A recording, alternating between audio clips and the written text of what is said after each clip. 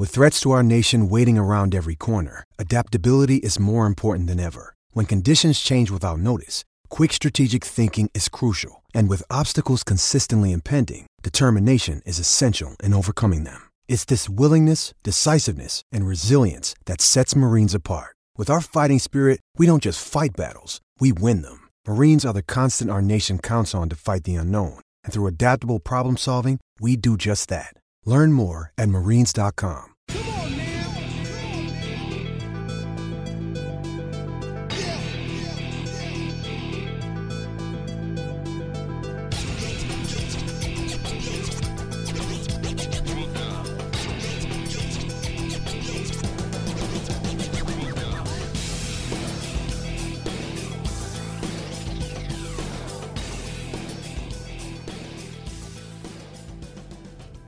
Good morning, good afternoon, and good evening, rugby fans, and welcome to episode 43 of the DNVR Rugby Podcast. My name is Colton Strickler. I'm your host. I'm excited about the show we have for you all today. We've got a couple of recurring guests on. First, we got Nick Boyer, former Raptor, played here in 2020. Talks a little bit about where he's going to be playing his rugby in 2021, what he's kind of been up to during the quarantine. And then we're going to follow that interview up with another recurring guest, like I mentioned. We'll have Dallin Stanford, World Rugby commentator and the voice of Rugbytown USA, back on. Talk a little bit about Rugbytown Sevens.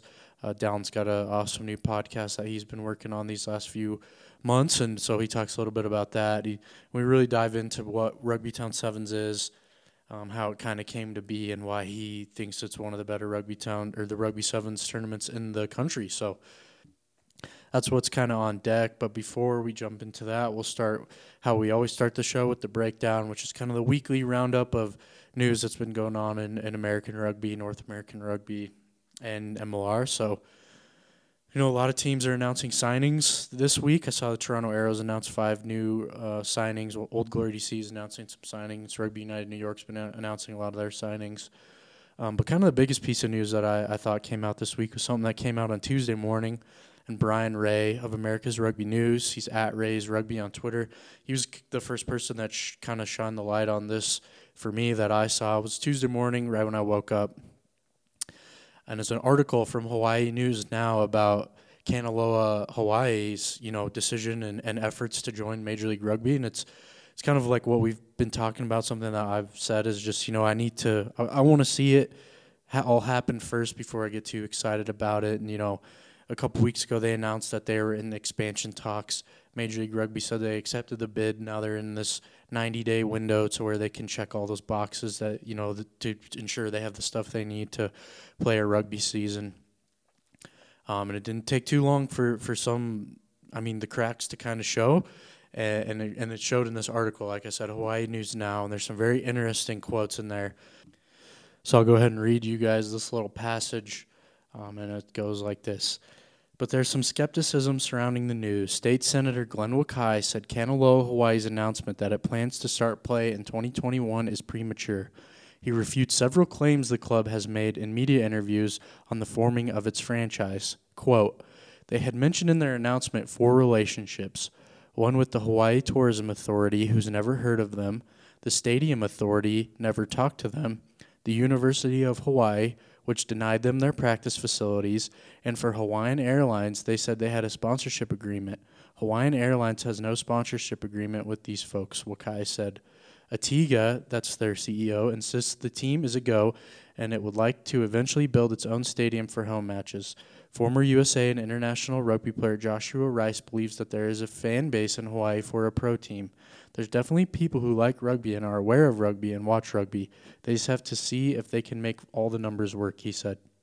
So that's obviously what's going to happen in this 90-day span, or however long it is that MLR has that's like granted Kanaloa, Hawaii, so they can check all these boxes. It's very interesting that, this is already like starting to show. Kanaloa, Hawaii, to their credit, did not let it sit too long before they issued a statement. And so their statement came out on Tuesday night, and it read like this. Statement from Kanaloa Hawaii Rugby CEO Tracy Atiga. Kanaloa Rugby is grateful for the opportunity to promote not only rugby and sportsmanship, but also partnership opportunities in the Uhane or Wairua of our Pacific people and Hawaii. We have shared some exciting insights and opportunities in progress regarding local and global support. These discussions are ongoing. As with all commercial and non-commercial partnership, sponsorship, and supplier discussions, there are many people involved on different levels. These talking points can involve commercially sensitive areas for all parties concerned. We have reached out to Senator Wakai and have thanked him for his interest in seeing Kanaloa succeed. We are grateful for his email and response and acknowledge that he has been working for years on growing rugby's impact in Hawaii. We agree with the senator. We may only get to launch something like this once, and it's important not only for us as a business entity, but more importantly for Hawaii that this succeeds, and embrace Senator Wakai's request to join our scrum and look forward to working together. We back our statements we have shared publicly. To avoid any misconceptions from outside parties moving forward, we encourage any individual or organization that would like to know more about our plans or our club to reach out to us. Mahalo nui. So that's kind of their response to that. It's just something, it's something to think about. It's kind of weird that they would go out and say all this stuff and then have the senator publicly refute it. It's just kind of like a weird situation. It's for sure something to keep an eye on, and that's something that I'll do. Just wanted to kind of put that out there for you guys. So we'll keep an eye on that and see if anything comes of it. There was another, in relation to this, it's another Twitter thread I saw by Pete Steinberg. He's a commentator, commentates a lot of the MLR matches, and is former head coach of USA Women's Eagles, Pete Steinberg. And it reads, he starts up by saying, interesting comments from Kanaloa Rugby.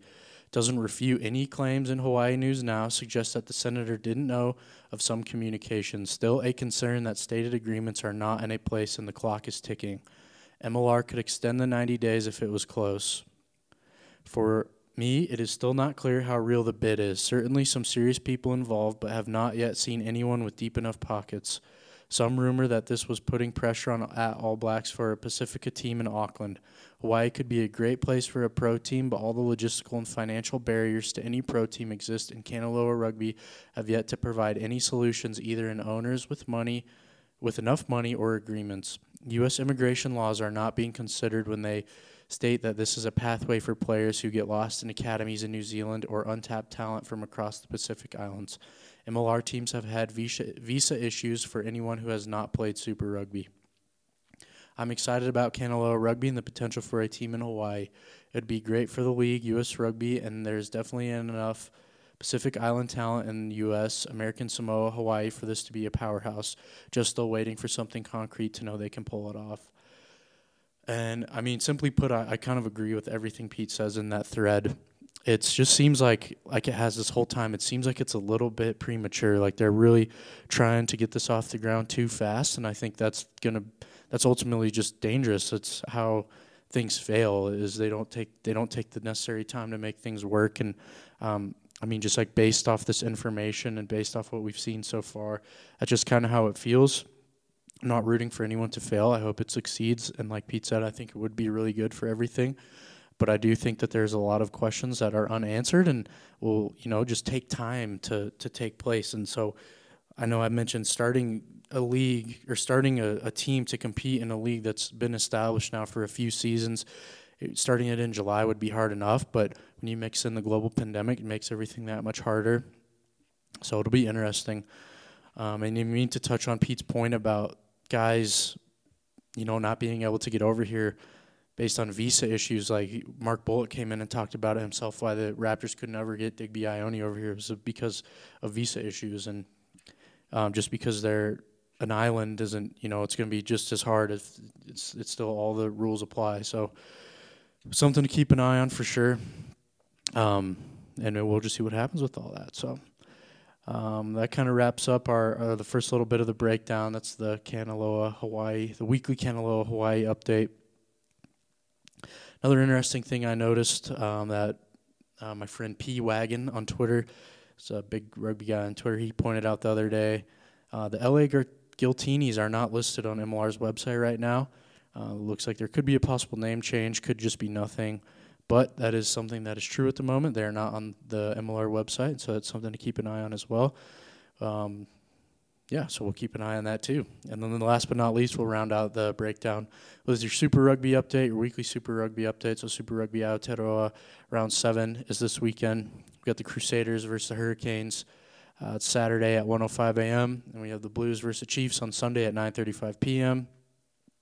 And then Super Rugby Australia is in round 4, so we're slowly creeping up on the midway point of that season. We got Western Force versus Brumbies at 3:15 a.m. on Saturday, and then the Waratahs versus the Rebels at 3:05 a.m. on Friday. So you will already know the results to that match by the time you're listening to this, unless you're listening to this show super early. So with that closes out the breakdown, and we'll jump into the interview portion of the show. So like I said, first off, we'll start with Nick Boyer, former Raptor, played here in 2020. He joins the show to talk about where he's going to play his rugby next season. He says he hasn't told anybody, so we'll break a little bit of news there. Just kind of talks about what he's been doing during quarantine. Sounds like he's been surfing a lot. We get into some surf talk. And just kind of what the rest of the year looks like for him and when he'll get rolling with his new team. So with that, we'll go ahead and jump into my conversation with recurring guest, former Raptor, Nick Boyer. All right, Noah, welcome back onto the show, former Raptor, Nick Boyer. Nick, how are you doing, man? I'm doing great, Colton. Thanks for having me on. Yeah, man. Thanks for taking the time out, coming to talk to me.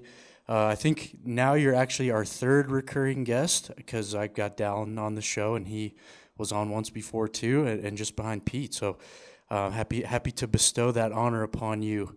And so with that, I guess we'll jump right into it. So what have you been up to these last few months? Where are you at now? How have you been passing the time during this crazy time in the world?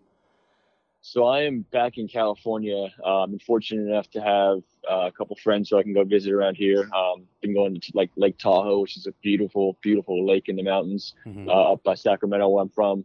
I stopped in Sacramento for a bit to see family, and then I drove down to San Diego. And I've more or less been here the past month and a half, catching up with old friends. Got a place now for the next few months, and been taking some classes online and working in a lab. Language and speech recognition labs. That's good for me on the professional front. And then in terms of training, there's a really good, a really, really world-class speed guy here named Les Spellman. And he works with a bunch of my former teammates from the sevens team.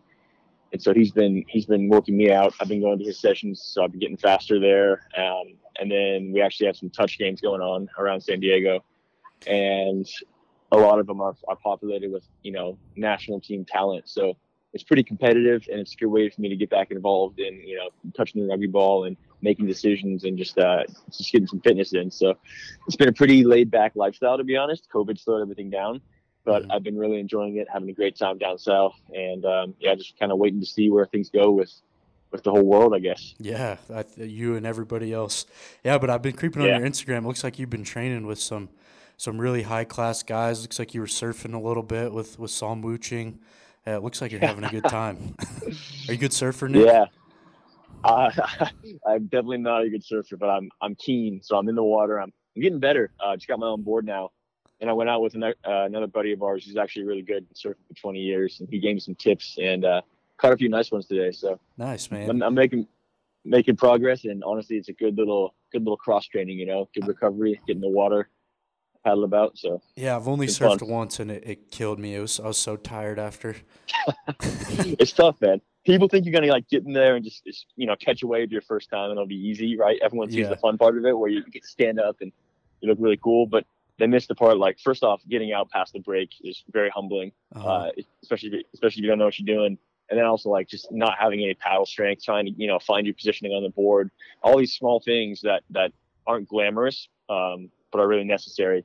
It takes probably 5 or 6 times out in the water to get those down before you can actually catch a wave and ride it pretty well. So, that does sound like a nice little talk. Well, I got some good surf talk on this show. Covering all topics. Yes, I love it. We're well-rounded fellows. So, big question I want to ask you, Nick, is where you will be playing your rugby next season. Yeah. I don't think I've told anyone this, but I don't see why it would be taboo. I'm going to be playing in LA next year. Nice. So that's the plan. I'm looking forward to that. That's also why I'm down in San Diego too, is because it's an easy move for me when the time comes. So I'm looking forward to playing rugby in California again. Should be a really good crew. and yeah, so just excited for it. Yeah, man, congrats. That's awesome stuff to hear. I bet you are happy to be back playing in your home state. Just a little short jaunt up the highway there. So I guess just like now that I have you on the phone, I guess I just kind of wanted to ask you a little bit about this past season. Really looked like you guys were headed upwards, and this unfortunately season ended early and on that big win against Toronto. So just kind of wanted to get some of your takeaways on the year. What are there any moments that stick out to you? What was it like training with some of these guys that are playing on the Raptors this year? If you could just kind of tell us what you thought about this season. Yeah. I guess where to start would be where we finished off. I think you're right. We were on the up and up. A lot of people saw our first few games, and it was a bit of a rough streak, and we dropped one against Houston that I think we should have had. I mean, credit to Houston, they played very well, but I think we'd be kicking ourselves for that. Obviously, San Diego, our set piece did not hold up, and we paid the price for that. But we were still competitive. And then we bounced back against Utah, which is great. And then the Toronto game, I think, showed some of the class we have. Sam Slade was coming on for us, the Kiwi number 8. And then obviously Rene Ranger was starting to really bring that midfield together and link with our outside backs who were dangerous. So I think our game plan was going to be really, really exciting to watch and very dangerous moving forward. I think we had some front row guys coming in too to shore up our pack. And I think we were going to be a strong team. So it's too bad COVID hit, but that's the way of the world. So I guess that'll be an asterisk. Who knows what could happen. Yeah, it'll be fun it's fun to. I mean, in a little bit longer, I guess it'll be fun to kind of look back on and think, what if? It's been, I don't know about you, but it's just been so crazy. And I was talking to some people a couple weeks ago, and like thinking back to the match against Toronto on Friday, and then just kind of go and watch the Merlins on Saturday. That was like the last normal weekend of everything, and then it just kind of. The world stopped spinning. Yep, doomsday hit. It's a pretty surreal event for sure. Mm-hmm. But I guess back to how it was playing with the Raptors. Yeah. I came from Legion, which had a very very very good culture, very professional, awesome setup. A little bit spread out in terms of facilities. So that was tough on the guys, driving from gym to field to office and all that. But then coming into the Raptors, I've been there before, but it obviously changed the coaching staff and some new players in there. And I loved how everything was, just built around the city, built around the stadium and the facilities we had there. So, you clocked in to work at 7:30 and you left at 3:30 or whatever it was. And it was all in one place. So that was pretty cool. And one more thing too, I noticed was that, there was no main guy, if that makes sense. Obviously Rene Ranger was very accomplished, and Zach Talafo, our prop as well, but like they were very much there to like help support the other guys around them. It wasn't their show. So I really enjoyed that aspect of it. Guys like Luke White, our captain, he really helped me kind of relax and enjoy my rugby again, because I've been stressing out about XYZ, and that makes the game not so fun when you're worried about performance. So Luke, with a very laid back mindset, kind of brought me back into having fun. And it was a really good time playing with some of those guys. I mean, great culture. Coaching staff was phenomenal. Obviously, Keith Borlase and Steve Gretsch, both from New Zealand. And I think the brand of rugby they brought with him was the kind I like to play. Very fun, very exciting, very player driven. So for me, it was a great experience, minus training in 20-degree weather on a turf field. Part. We didn't even get to the nice part of the year, unfortunately. Yeah, we missed out on that. It got really nice right after COVID hit. Yeah, that's just how 2020's going, unfortunately. But no, thank you for sharing all that stuff, man. That's awesome stuff to hear. If you wouldn't mind, I kind of want to jump back to the dispersal draft. That's something that we've got quite a few questions about, honestly, is just kind of like how it kind of worked. And so I was just wondering if you could tell us how, playing for LA kind of came up, like what was the process and how it related to you. Yeah. So my process was pretty straightforward. I didn't see the inner working, so I don't know exactly how it was structured, but from what I heard, each expansion team, Dallas and LA got draft picks essentially, to kind of like you line up kids for a game of dodgeball in elementary school, and you say, I picked that person, but you're not picking the actual person. You're picking the rights to talk to them for the first week of negotiations. And if they don't want them to sign with you, they move on to the next team. And then after that, they go through the process of being a free agent, which is a separate issue in MLR. Yeah. But basically, I got picked up by LA, so they had first rights to talk to me. And during that first week, we came to an agreement, and I signed off, and that was it. So I don't know how it would have worked outside of that, but that's my basic rundown. That sounds pretty painless then. Yeah. Wasn't too bad as far as contracts go. Right. That could have been a lot worse for sure. Yeah. Cool, man. So I know for a fact there's a couple more guys headed to LA, but that's obviously not our news to share. That's their news to share, so we won't get into any of that. But looks like you got quite a few of your old teammates headed down to Dallas. What's it going to be like to play against them? I just don't want Chad London to run me over. That's all I don't want. The rhinoceros, I think they call him.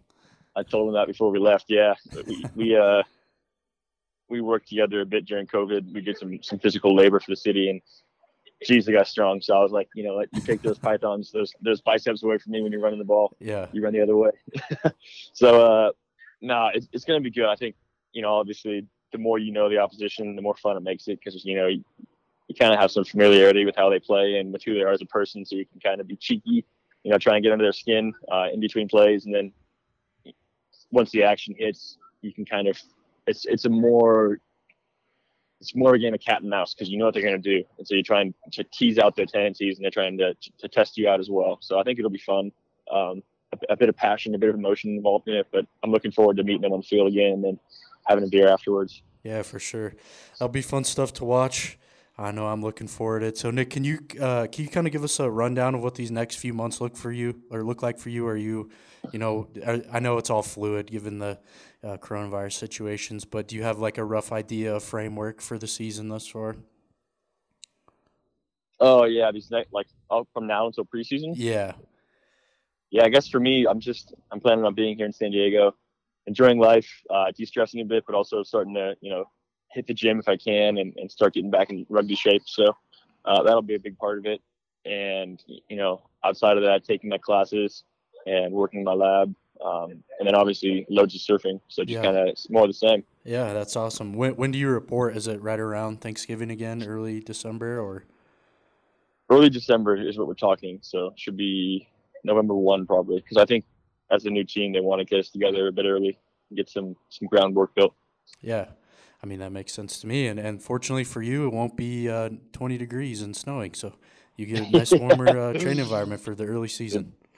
It better not be, man. I wouldn't be surprised in 2020. Yeah, I guess you can't rule anything out. That is a good point. Yeah, exactly. Well, all right, Nick, thank you so much for your time, man. I really appreciate it. Congrats on signing with LA, and it was good talking to you. Of course, Colton. Good talking to you. All right, I hope you guys enjoyed that conversation with former Raptor Nick Boyer, the newest member of the LA Giltinis, if that is their real name. Thanks you again to Nick for the conversation. Hope you guys enjoyed that. And now we'll jump into my second interview of the show. We've got the second two-part interview show in the last 2 weeks. That was confusing to say. But welcome on again, Dallin Stanford, who's a World Rugby commentator and the voice of Rugbytown USA. Dallin joins me to talk a little bit about what 2020 version of the Rugbytown Sevens is going to look like. Since there is no real-life in-person one, they're doing a rebroadcast, and Dallin's been working hard to put out a bunch of new content for that. So he kind of gives us really everything we need to know about Rugbytown Sevens as a whole, what he likes about it, some, you know, key players to watch from last year's tournament, some of his favorite matches, some of his favorite moments. So it's really the perfect Rugbytown Sevens blueprint if you're going to participate in this Rugbytown rewatch, which I highly recommend. So you might want to take some notes, write down what he says, because it'll come in handy here in a few weeks. So with that, we'll go ahead and jump into my conversation with World Rugby commentator and voice of Rugbytown USA, Dallin Stanford. All right, now welcome back onto the show, World Rugby commentator and voice of Rugbytown USA, Dallin Stanford. Dallin, how are you doing? I'm good, thanks yourself, my friend. Thanks so much for having me on again. Yeah, so I'm happy to have you back on, talk a little sevens this time. But before we talk a little bit about sevens, I know you've launched a new podcast, a Rugby Hive. Can you tell us a little bit about your podcast and just kind of how the idea to do the show came about and how long this has been a project that's been in the works for you? Yeah, it's been a few years. I'll say that. I've got a lot of people that have messaged me over the time asking me to do a podcast or suggesting. And it was, a busy time period before the world closed down. I was traveling a lot for commentating and broadcasting, so I didn't really have the time and energy for it. But I suppose, one of the positives to come out for me personally has been, the founding of the Rugby Hive podcast. I basically got a call in about early March, from a guy called Robin McDougall, a friend of mine from Canada. And he wanted to team up on a podcast. And I was like, well, that's actually good timing. I've been thinking about it for a while. And we actually played rugby against each other on the HSBC World Rugby 7 series, must be about a decade ago. And and I've kept in touch with Robin. He's highly driven. He coaches international sevens. He's a real go-getter. He funnels about 35 cups of coffee a day. So I knew he'd have the energy, right, for something like this. So it kind of just fell into place. And then, the idea was to use our connections in the rugby world and to talk about with international players and coaches, current and former as well, about their memories, their backgrounds, and kind of highlight them, And so kind of that's where it came about. And our little tagline is every legend has a story, and we're here to share it. Yeah. Oh, that's awesome. I know I've had a chance to check out the first few. And you've had some monster guests on so far. Can you tell us a little bit about some of the guests that you've interviewed for the Rugby Hive thus far? Yeah, absolutely. It was a busy part of the year. I'll say in April, May, we recorded about 30 episodes. Wow. And for anybody that just listens to podcasts, it's about an hour-long podcast generally, but then you start to prep for it. You got to research, you got to organize with your guests, and then there's a bit of editing as well that goes in that. So it's been pretty busy, I'll say. We've got enough guests and to go weekly all the way to the end of January right now, and we've launched Brian Banner and Nolly Waterman. Frank Bunce is up. We've got some big ones coming as well. Joel Stransky, Chris Wiles, Lev Kelter, Calum Molesky, Asir Kalinasau, and then a bunch of folks I've commentated with and worked on the Sevens World Series. Guys like Carlton Anna and Ben Gollings, and the local heroes like Todd Clever and Nate Hirayama. But then US coaches and other coaches from abroad as well. So it's a good mix, we feel, from all over the world, and not just, even though what's his name, Robin and myself are both from North America now. It's about the rugby community and kind of spreading that love around. Yeah. No, that's awesome, Dallin. I know, so I'll encourage everybody to go check it out if they haven't yet. I know I've enjoyed the first few. I'm glad you mentioned that, too, because that's one thing I've learned since I've been doing this. I think this will be the 43rd episode. It's been, you think you're out of the woods early on when you get done recording the show, and then I found it takes, I'm sitting at my computer, and it's 3-4 hours later when I'm editing it all together, and I'm writing up the description for iTunes and all that, and it's like, man, there's so much more to it than meets the eye. Colton, you're so right. That's the thing. I was kind of like, impressed that we'd recorded all these episodes, and then Rob and I were catching up, and we're like, okay, well, now we have to plan the next step, which is the marketing thereof. And each day you got to put something up at least. Right. And it is managing an extra social media account is time consuming, and then you got to create little things here and there. Yeah, it's been cool because it's a new skill and something I wouldn't necessarily have done. But you're right, it is a daily activity you work towards. So hopefully people like it out there, and they enjoy a couple of little stories. I know we certainly did enjoy recording them. Yeah, that's what matters, right? You got to make stuff that makes you happy and then hopefully makes everybody else happy. I know that's kind of how I've been feeling for sure. Well, awesome stuff, Down. So let's jump into some Rugby Town 7 stuff. So by now everybody knows that unfortunately the 2020 version of Rugby Town 7s won't be able to happen, kind of like everything else in the world, just put on hold till next year. But instead we're going to do a rebroadcast of last year's tournament. So can you kind of tell us a little bit about the concept in airing last year's tournament again this year? Yeah, Colton, I think we all miss rugby, right? And it's been a difficult few months off the field as well, obviously, for everybody. And so, to I suppose sport in a way gives us something to enjoy and something to look forward to, and for a moment forget about our daily lives, right? And so I know New Zealand obviously have had, Super Rugby Aotearoa, which has been fantastic, but, no one else. And here in the US, it'll be a while, I think, until we get stuff on the field. So I think the real concept was, we've got all this content, and last year's tournament honestly was the most competitive tournament we've seen. And so why not re-show that, but then also in between interview a few of the players and coaches, and have some content. It's three full glorious days. And so basically we'll be showing them August 21, 22, and 23. And then we'll be, having a few extra slots here and there. Obviously knowing the result, that's fine. They're still, the games are excellent. I mean, I'm going back and watching them. It's really, really cool to see how so many teams and so many countries and so many sides have really lifted the quality of play. Right, for sure. And I know, like you just mentioned, there'll be some extra stuff. Can you kind of touch on, I don't know, is it going to be some extra interviews? Is it going to be, just some extra like explainer stuff? Is it going to be a mixture of kind of all of that? Yes, yeah, good point. It will be a mixture of all of that. We've got some player interviews. So we've arranged with, we've got Harley Wheeler and DeMonte Noble from the All-Americans. We've got Kalena Sau to lend some comments about what was it like outside of this tournament to win the first gold medal in sevens, right, for Fiji. And then stories like from the Jesters. How did the Ramling Jesters get about? So they won the tournament. They've got so many quality players. We'll speak to Harry McNulty, who's a player that featured on the Sevens World Series for Ireland. And then we even had a marriage proposal during the tournament, so maybe we'll have them on. And then and then the Armed Forces Championship, I think that's a real highlight. So we'll have Komagandi Fishbein on, we'll have Nate Conkey on, and Will Holder talk about what it means to them to play in this tournament, and then also the emotional Fallen Rugger remembrance ceremony. To witness that is really something special. It brings a tear to everybody who's there in attendance, and I think it's important for everybody that doesn't even know about that to realize that the Rugby Town Sevens is the only place they get to compete against the other armed forces. So it really is a magical tournament. So hopefully those little extra pieces will add to the event itself. But even without that, the action, as I said, it speaks for itself. Yeah, I know. It sounds like it's just going to be almost like a completely new broadcast. I'm looking forward to seeing that, because I know even just I've been at the last few ones live, so I'm not. It's going to be all new stuff to me too. And I've even, like you said, I've seen this stuff happen before. So that'll be awesome to check out too. How long have you been involved in Rugby Town Sevens, Dallin? So I was looking back at the years just to double check again, and 2012 is the inaugural year it started. I actually played with Tiger Rugby during that tournament. And so that was great fun. So I experienced it as a player. And then I've commentated 6 of the 7 events since then. There was one year I missed. My wife and I were traveling away for a friend's wedding in Greece, I'll add. So it was worth being away for it. But that's understandable. Yeah, exactly. But outside of that, I've been at every single one. Is my favorite week of the year, because I get to go in a few days early, do some media with the teams and the players, and then the 3-day event is just absolutely epic. So let's be fair, to be able to work in broadcasting is a thrill and so much fun, but to be able to do it on your home turf with all these players from overseas and local stars, it really doesn't get better than that. Right, I hear you. And I think Greece is probably the only acceptable place to be during the tournament. If you're not going to be at the tournament, I guess. Yes, correct.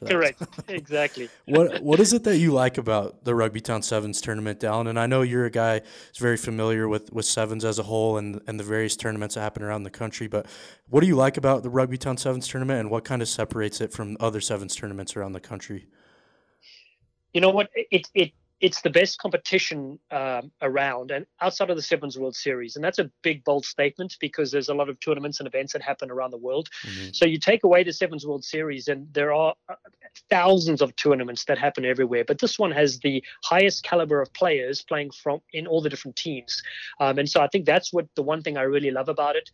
Yes, there will be results where teams get blown up by 50 points. But if you actually look at who's playing on those sides, it's pretty remarkable to see, And so when you get to the top 6 or 8 teams, the contests are epic. And what I love 2 things about it is that you have these international stars from all over the world coming to play. Many of them have featured on the Sevens World Series either in the current season or recently. And then you've got the local stars coming through. So the likes of like Perry Baker and Madison Hughes, they played in those first few years of the tournament before they went on to become superstars on the world stage. So you do get a preview of what's coming up, especially in our local American players coming through. And I think that's really cool. Mike Friday is a keen viewer of the tournament because he puts in a lot of his players that are bubbling over, that need that experience. And so you get to see the likes of, Marcus Tupualu this year carve it up, top try scorer and things like that. So those things I love about it. I mentioned the Armed Forces Championship.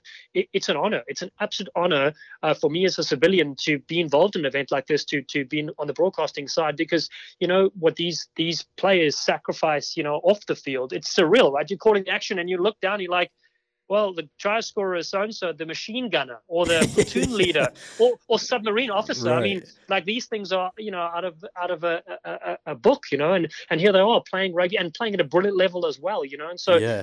so that is really special, I'll say. And then finally, the camaraderie of it all. Afterwards, there is a huge banquet hosted at Rugby Town, USA, and everybody comes there dressed in their formal attires, and they're there and they have a meal and they're talking about the event. They're having a laugh, and everybody's friends off the field. And I think that's what sets rugby aside from other sports, is that you can catch up with somebody that you've just run over or got smashed by, and share a drink or a meal, and and have those fun times afterwards as well. That's what I really enjoy about it. Right. I've never thought of it that way too, because and maybe it's because I am there in person, but yeah, I've never thought about it, like, oh yeah, this guy, like you said, scores a try and then he plays rugby for 3 days and then he goes back to his job as a machine gunner. That's pretty crazy to think about. and also think about their preparation, right? And so, like, we talk about the local sides that do. They get together, they train. If they're not in the same geographical area, they can still play with their clubs, and then they come together.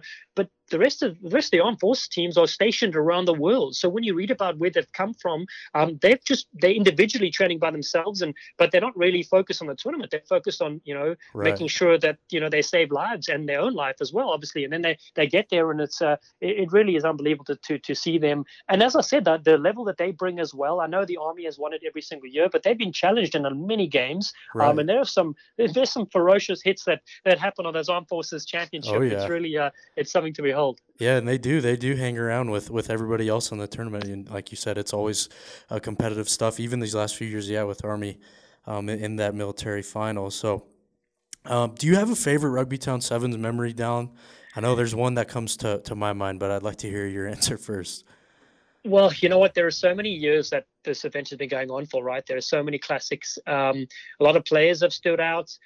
For me personally, it was really cool to see somebody like Wasali Sarevi, somebody that, as a young player looking up, he was the most admired sevens player of all time, and personally for me as well. So see him take the field at 48 years old, whatever it was, and still throw some epic dummies and a couple of skip passes. I think it was for the Fiji side that won in 2017. That was fantastic. I've loved seeing the All-Americans and Denver Sevens carve it up, and there are obviously some brilliant memories last year. So it's tough to pinpoint a favorite memory, but I'm curious to hear what yours is, my friend. Yes, yeah, that is what comes to mind as well. It was the year that Fiji Savu Water came through, and I just remember standing up on the coach's corner for that entire final Sunday and just watching them play. Every match that they played was like, it was beautiful. And then that's kind of like one of the moments of rugby that sticks with me, is it just felt like I was watching art, like throughout that whole Sunday afternoon, standing up in the shade. That's one thing about Rugby Town Sevens that sticks out to me too. And then I think might have been the year before that, there was a finals game, I think between the Raptors and I think maybe Denver Sevens. Yes. And I remember that game was crazy. It was so back and forth, and it went right down to the very end. And that was just another one that I remember the whole crowd hanging on every pass, and every knock on would generate a big oh from the crowd, and it was just fun because it was a packed house and everybody was into it. And that's the thing I love about it too, is that like sevens is such an exciting game. When you get to those top 6 to 8 sides, that I was talking about earlier, those quarters, the semis and finals, I mean, they're absolutely ridiculous. And every game is like a final in a way, right? Yeah. And what surprises me the most is that, the players obviously have advanced in skill and fitness, but then they come down to the final day, and this is the thing about sevens, your body is banged up, you're emotionally tired as well, and so like on the third day, you got to get up again and go, well, now we got to play the biggest games of our lives against the best teams around. And so that's the tricky part. It's like some teams look really good on day 1 and day 2, but it's really about that full complete performance to go through all the way. And that's also why I respect the armed forces so much too, because they play extra games, because they have to, they play their own special final. So, and those ones are 10 minutes a half, it used to be. So like they were playing 20 minutes extra of sevens at the highest level. And then they go into the quarters, semis and everything else. And you're just like, wow, Right. Obviously these guys are professional, at what they do, but that's the next level. Yeah, for sure. And so you just mentioned a little bit just kind of about the stamina, the recovery that's involved with this. But so could you kind of describe sevens rugby to somebody who's unfamiliar with the game? Because I know a lot of people that listen to this show are just kind of getting into rugby, and especially since the primary focus has been on 15s, just wondering if you could help some of the people understand sevens rugby a little bit. Yeah, that's a great point. Whenever I tell people about seven-a-side and I explain that it's on a field the size of a American football size field, Mm-hmm. and there are only 7 people on each field, they're like, okay. But when I say it's only 14 minutes long, everybody's like initially say, oh, that sounds easy. Yeah. And then I explain to them, well, there are 7 people on the field, and you rarely go off the field. So you're on that field for generally the 14 minutes. There are a few substitutes allowed, 5. They come in and out sometimes. But you are racing away 100 meters to score sometimes. Then you're going back to the halfway line and you're playing again. Mm-hmm. And so people are like, well, hold on, there are no special teams. They're like, no, you have to do everything. You have to tackle, you have to run. And the most exciting part, which is the worst for the players probably, is that the game doesn't stop after the 14 minutes. Mm-hmm. If you have possession, you can keep it for as long as you want until the play stops or goes dead or you score to win the game.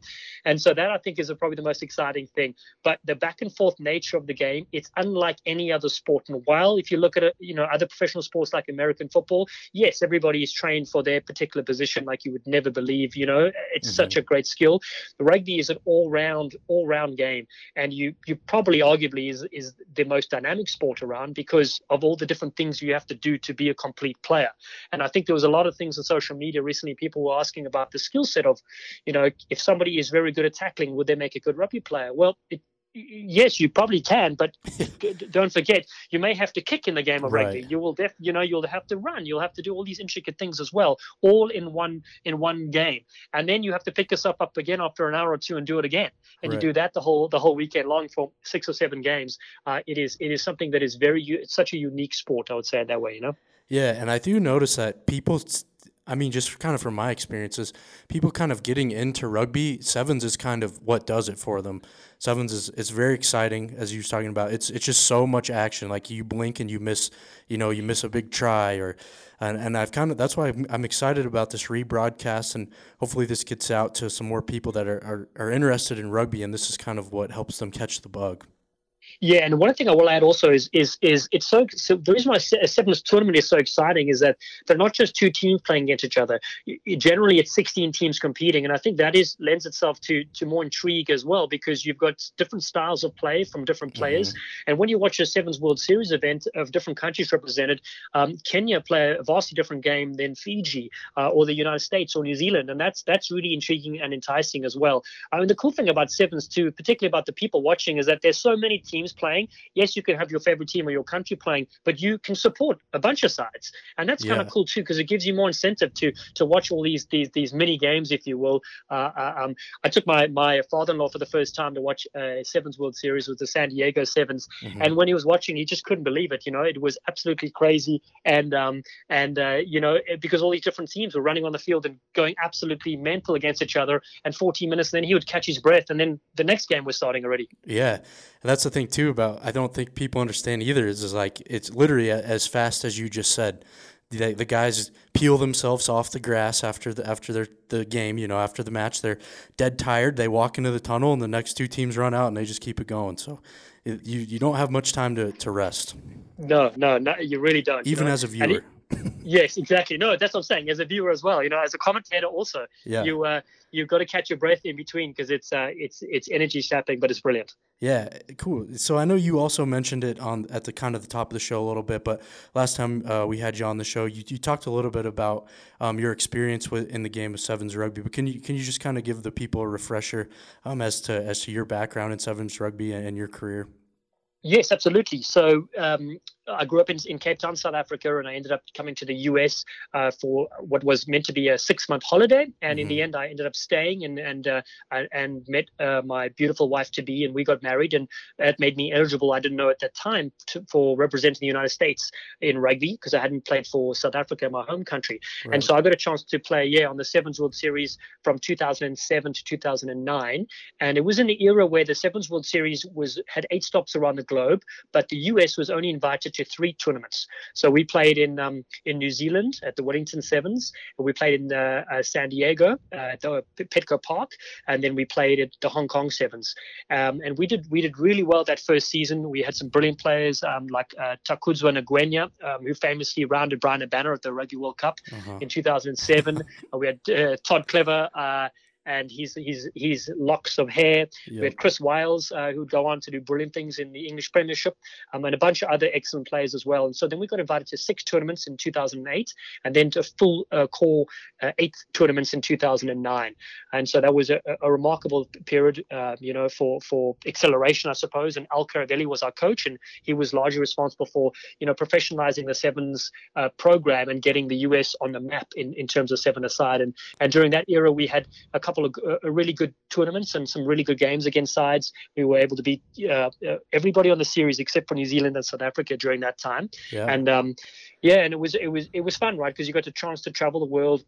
Got to be on a solid team. I think the difference between 7s and 15s for me is that the group's a lot smaller, right? But you can be a closer knit group as well. So the camaraderie and friendship that you share with the players that you travel around the world with is pretty special. And to this day, they remain some of my best friends. And then after I retired from playing on the Sevens World Series, I was fortunate enough to get into broadcasting, and Rugby Town USA actually was the first folks to give me an opportunity back in 2012. And then in 2015, I got a chance to commentate on the Sevens World Series and be doing that for the last 5 years. So I've been to Singapore and do the Vancouver and USA Sevens, and then I got a chance to go to Dubai last year and to Cape Town, my home where I'm from, and I got a chance to commentate that tournament with 50,000 fans in attendance. Man, that was awesome. It was absolutely amazing. And I also got a chance to do the Sevens World Cup in San Francisco in 2018. So the broadcasting side of it has really been special and wonderful. And so I've always been a fan of the Sevens game, and I think it's so exciting and it's a wonderful advert for the sport. And so to be involved now as a broadcaster for me is an ultimate dream. That's awesome story, Dallin. And for the people that I just wanted you to explain that again for people that don't know. Sevens inside and out. That's long story short. Yeah, so that's right. Yeah, so absolutely passionate about it. And following the Sevens World Series, the preparation is immense because you're preparing for 16 countries to play in the men's series and 12 countries in the women's series. And we get to commentate both during the weekend because they often play at combined tournaments. So you really get a chance to, familiarize yourself with the best players around the world. You get to chat to the best coaches around the world because we all stay in the same hotel, interestingly enough. And you get to have breakfast, lunch, and dinner next to all these players and coaches. So to get to pick their brains and what's the latest trends and what's happening in the game is pretty special. And that's why, being involved with Rugby Town Sevens is so cool because you get to see a lot of those players that are on the series playing for their different club sides when it comes to a tournament like this. That is awesome. I didn't know that. So I learned something too. Here we go. Every day. Awesome, Dallin. So what are some of the things to watch for in this rebroadcast? I know you've kind of been going back through some of these matches you were saying. So is there a couple matches that stick out to you from last year, some players from last year's tournament? Yeah, so this is the thing about 7-a-side is that some of the pools, so there are 4 pools with 5 teams in each, and some of them are heavily stacked, and one can never predict that because you don't know how good a team will be from year 1 to year 2. Mm-hmm. And so it's they get drawn out of a hat basically. And so the tricky one is that in this tournament, the 2019 tournament, some teams should technically have made the top 8, the quarterfinals, but because only 2 can advance from each pool, they miss out. So you really have to feel for sides like Life West, the All Americans, Loma Viti, those sides that could have progressed further but just fell away. I'm very impressed, I will say, obviously, with the Rambling Jesters, with NOLA. They were excellent, the Major League Rugby side. Tiger Rugby are brilliant as always. But my favorite team to watch called Marlborough Compete. Such a balanced side with 3 current HSBC World Rugby 7 Series players. So they're certainly a side to watch. If you want to stick to a few actual games, the quarterfinals featuring Marlborough Compete and Army, US Army, is an absolute cliffhanger. And then the semifinals featuring Marlborough Compete and Tiger Rugby, it goes into extra time. Almost lose my voice in that gang. It is unbelievable, absolutely brilliant. And of course, the nicknames and the players that have flair, there are so many. I can't even mention them on this podcast. Right. But I will say, you can just tune in and watch any pool game, and you'll see a couple of these players stand out from any side. We have to choose a dream team after every tournament. I also like to choose a nickname dream team, and again, there are enough players to fill 3 or 4 dream teams, and that's how good the talent is, and also how tough it is to choose your favorites. Yeah, well, perfect, Down. Thank you. That's the blueprint for this broadcast. So I hope people tune in and check it out. So, last question, Down. Just wanted to give you a chance to let people know where they can find you, where they can download the Rugby Hive, all that stuff. Yeah, thank you so much. So on Facebook and Twitter at Rugby Hive, and then on Instagram at My Rugby Hive, and then of course they can just go to my landing page as well if they want. The site is called Anchor, ANCHOR, and on there just search for the Rugby Hive. We're available on Spotify and Apple Podcasts and a ton of different players. And hopefully folks enjoy it and share it around the world, and send some suggestions as well. Any legends from the past or present that you guys would like to hear from. All right. I'm going to have to rack my brain. I might submit a person if I can think of one. Beautiful, Colton. Well, listen, thanks for everything you do. Thanks for featuring us. Very excited about the Rugby Town Sevens rebroadcast coming up soon. I am too. Thanks so much for your time, Down. Awesome. Cheers, my friend. All right, I hope you all enjoyed that interview with World Rugby commentator and the voice of Rugby Town USA, Dallin Stanford. Thank you again to Dallin for taking the time out of his day to come talk to us. That was very informative, and trust me, if you're going to watch the rebroadcast, it will all come in handy, because it's going to be cool. I'm excited to watch it, and I'm hoping that wears away we can all watch it together. So stay tuned with that. Now, get into the required reading portion of the show, where I assign you some homework for next week. And this week, the article is entitled, "I'm Very Excited, USA Eagles Boss Gary Gould's Blueprint for Rugby to Take Flight in America." This is an article that's been written a few times, just really since MLR has been formed, but I always enjoy, and I think it's interesting when somebody catches up with Gary Gould periodically and talks a little bit about what MLR is doing for the national team. So I always think it's interesting. And this is the most recent one that I've seen. Gary Gould just touches on how MLR is changing the way that players, make their way through the system, and it's kind of lessening the importance to go play overseas. But I mean, you'll see when you get in there, the ability to play overseas is still very beneficial. It's just not the only way to do it now, which is awesome. We're literally watching like things change in front of our eyes. I always think that's pretty cool. And I promise this time I'll link the article in the article that houses the podcast. I have not done that yet, but I'm doing it this time. Mark my words. If not, I will settle up with you guys somehow. So that's the required reading portion. And that is on Rugby Pass. I'm not sure I mentioned that, but that's on rugbypass.com. And then finally, we'll jump into the loop, which is what we'll touch, on what we've been working on here at DNVR Rugby, what's kind of in the works, what to look out for. So Raptor Tracker has been updated with every signing thus far. So until Nick Boyer announced on this show that he was going to play for the Los Angeles Giltinis, Ryan James was the most recent signing, and he's going to play for the Dallas Jackals next season. So I updated with that information, I believe on Tuesday.